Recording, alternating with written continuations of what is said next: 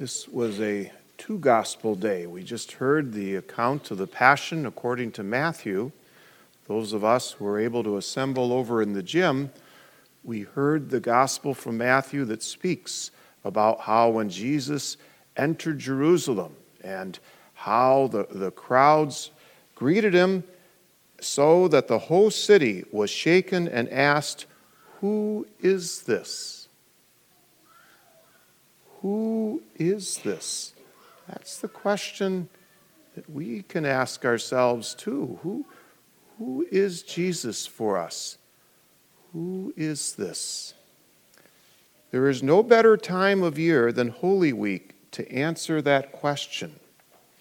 And our readings today are an excellent place to begin. Our first reading is taken from the prophet Eisele. It is the third of four what are called servant poems or servant songs. And I'll just read part of what we heard today. "I gave my back to those who beat me, my cheeks to those who plucked my beard. My face I did not shield from buffets and spitting."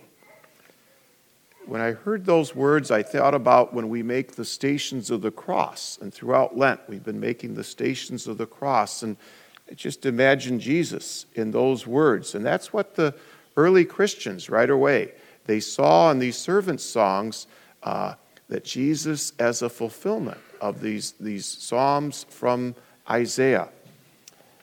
And then the psalm follows, "The Lord God is my help, therefore I am not disgraced." So that's one image of Jesus from our first reading.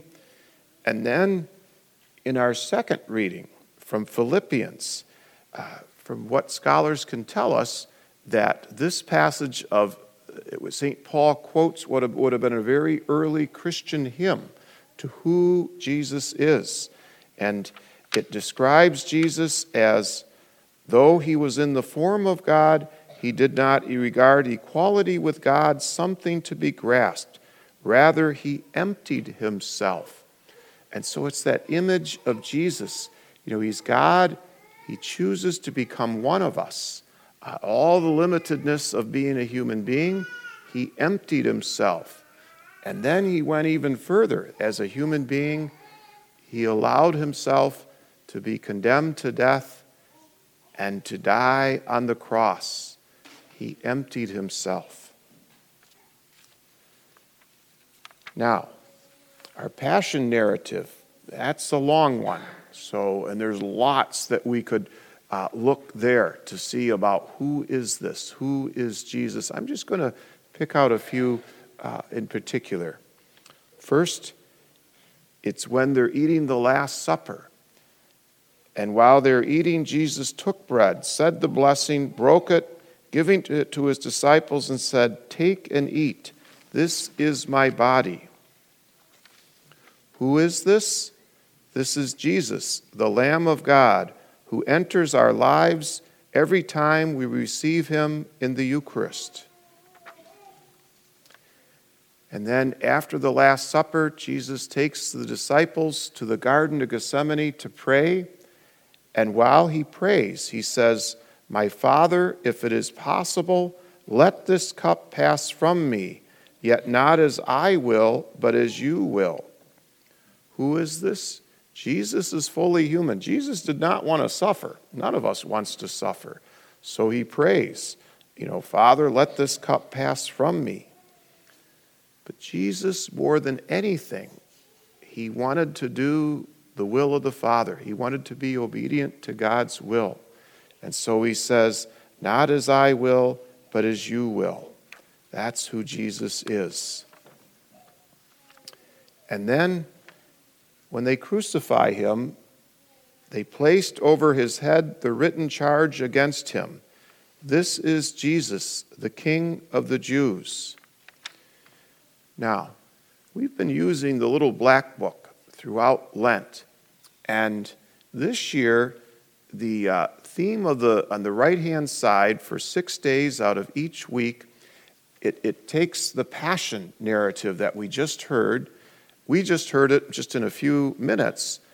but it spreads it out throughout all of Lent. So each day we've been hearing part of this passion narrative, and then it gives some commentary to go with it. Well, it just happens that the Black Book yesterday aligned with this passage about taking, this is Jesus, the King of the Jews, and it talks about Jesus as King of the Jews. This is part of what it said. Jesus becomes a king precisely through his death. He wears a crown of thorns. His royal attendants are the two criminals who flank him on the cross.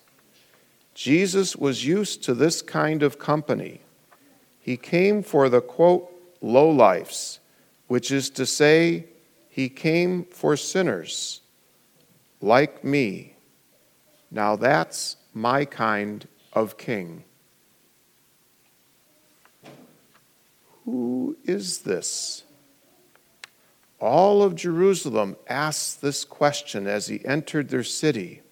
And now, after his death, it is a Roman centurion who says, truly, this was the Son of God. Our readings today help us to answer the question, who is this? I invite you now to enter into Holy Week. And by the way that we gather together as a faith community during the Mass of the Lord's Supper on Holy Thursday, as we reverence the cross on Good Friday, as we celebrate his resurrection from the dead at our Easter Vigil on Easter Sunday morning, we do come to know who this Jesus is. Jesus, our King, Jesus, the Son of God, Jesus who died for us and who burst from the grave on the third day to defeat sin and death forever. May we see him more clearly. May we follow him more nearly. May we love him more dearly.